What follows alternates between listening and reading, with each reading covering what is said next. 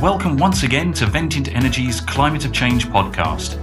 This is a day in the life where we talk to people from different teams and geographies and find out a little bit about them, what they do, to give you some insight into what it means to be a part of the team here and what happens on a day-to-day basis in Ventynt.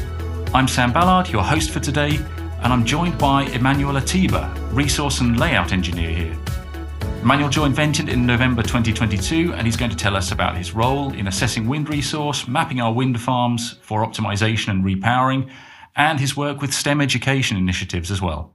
Okay, Emmanuel, it's good to have you with us. Welcome to Ventynt's Climate of Change podcast. Oh, thank you for having me. We've got you here, obviously, for the Day in the Life series. So why don't we start by just explaining what your role here is in Ventynt, and you can tell us a little bit about that. Oh, thank you. My role in Ventynt has got maybe one of the longest titles, Resource and Layout Engineer. And that role doesn't well speak for itself. What I get to do as a Resource and Layout Engineer is look out for Ventynt's current portfolio in terms of our wind assets and how we can grow that.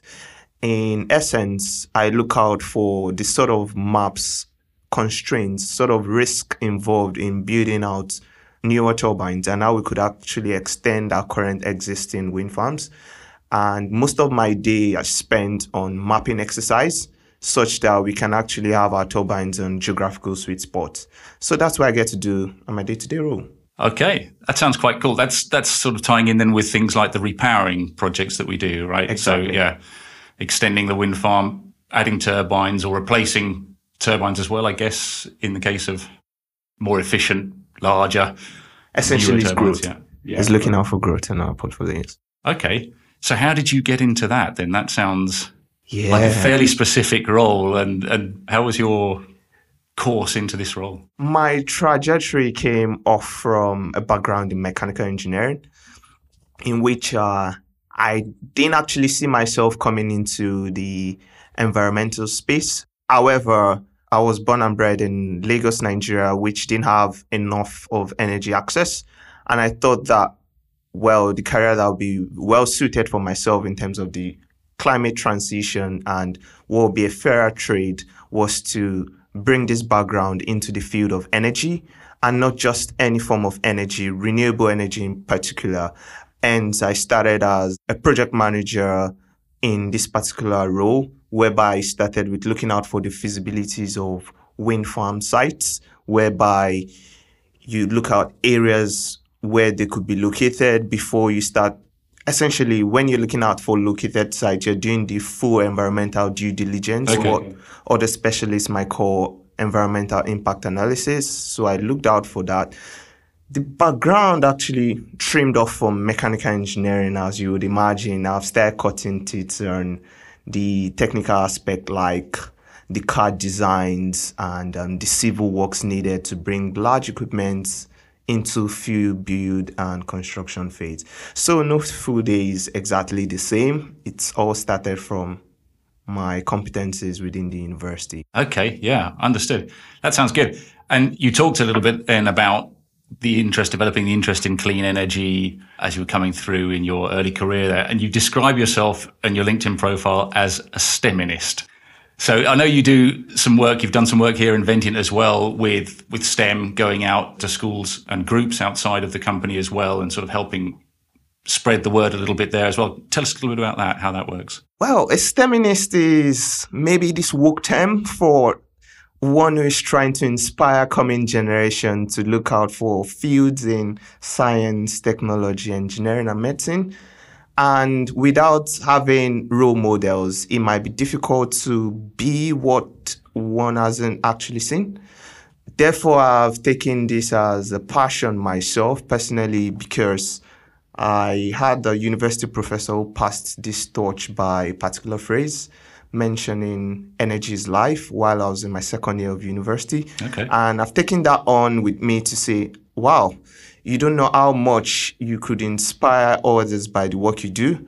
Therefore, while I've been with Ventynt and even before that, I've taken that time to volunteer to go to schools, to shine more light about the profession, what we do, and some interesting things about that. And possibly help for the future with our greener transition, because we need workforce, essentially. Yeah, absolutely. Yeah. And you're based here in the Ventient's Edinburgh office, which is where we're recording today for those listening. What are the opportunities that you have around here then to go out and sort of do that work? Well, in terms of the STEM work... In terms of the STEM work, yeah. Yes, it comes...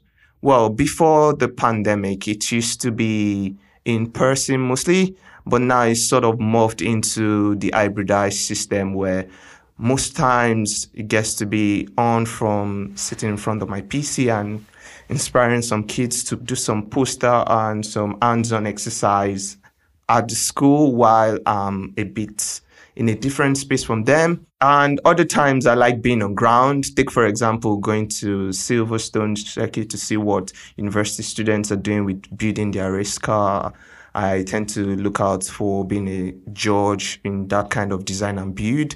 And exciting one, which is the largest UK gathering of students in terms of science and innovation, Big Bang Fair, happening in Birmingham, is one of those also I give my time to do, to also inspire kids with hands-on exercise.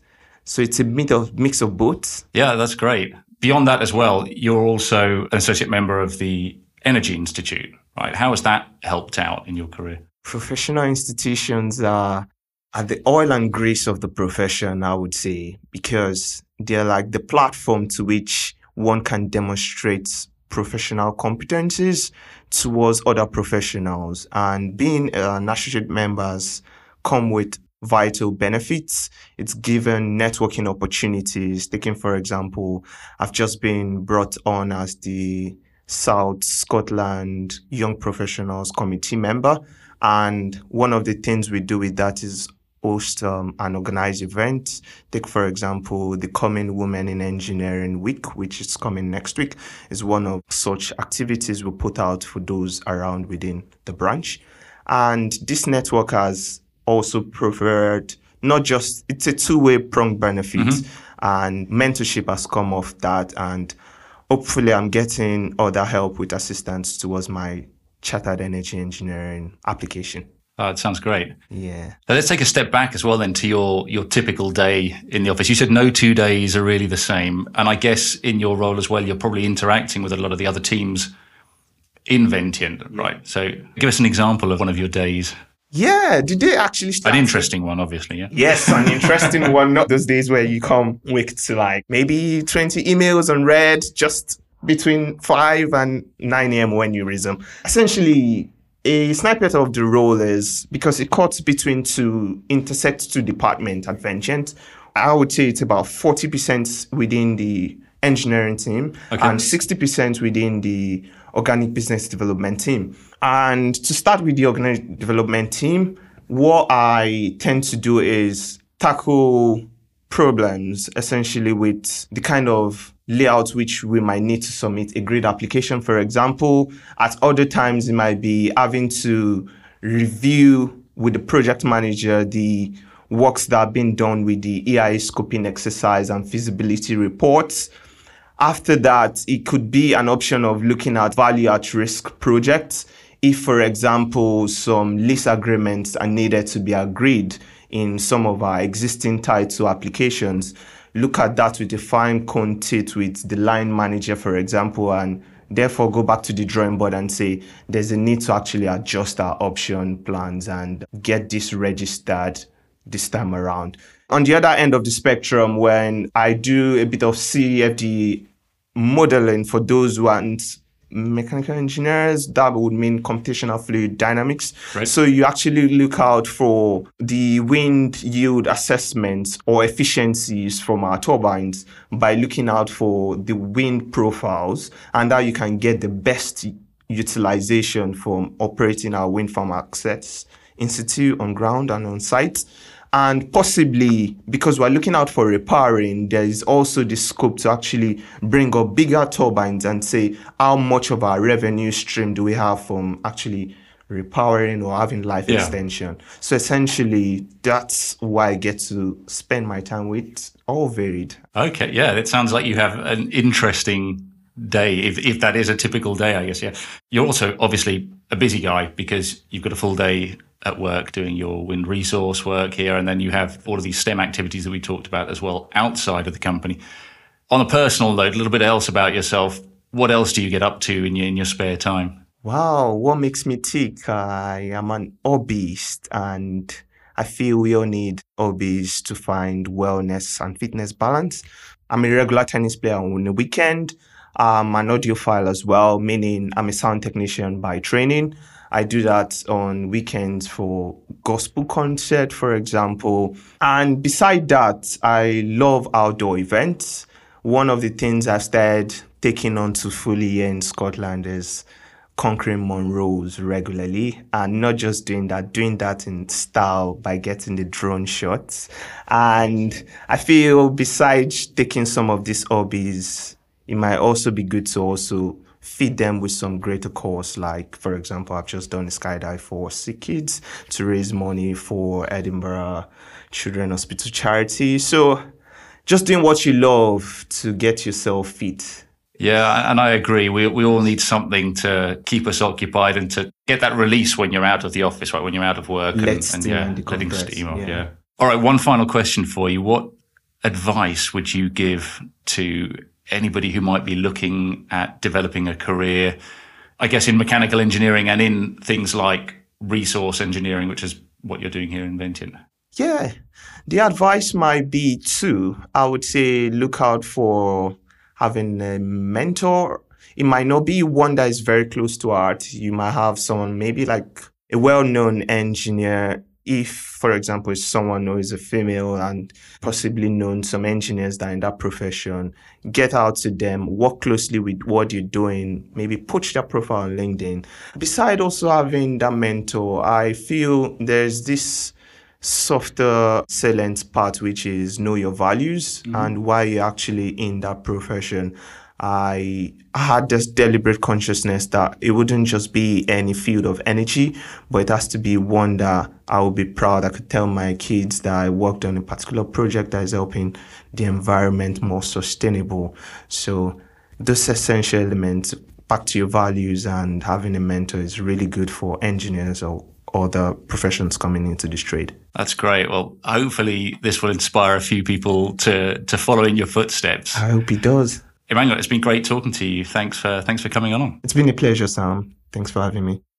Well, I think one of the great things about working here is the opportunity you get to both do something worthwhile that you can be proud of, as Emmanuel said earlier, but also to pursue your passions outside of the role as well. And through things like our volunteering and education initiatives, people like Emmanuel can play an important role in encouraging others to follow and develop their own paths into STEM and renewable energies. If you have any questions for Emmanuel, please do get in touch. You can comment on this podcast or find Vention Energy on LinkedIn or Twitter. And as always, if you've enjoyed today's episode, then please like, subscribe, and help us spread the word. Thanks for listening. We'll see you again on Climate of Change.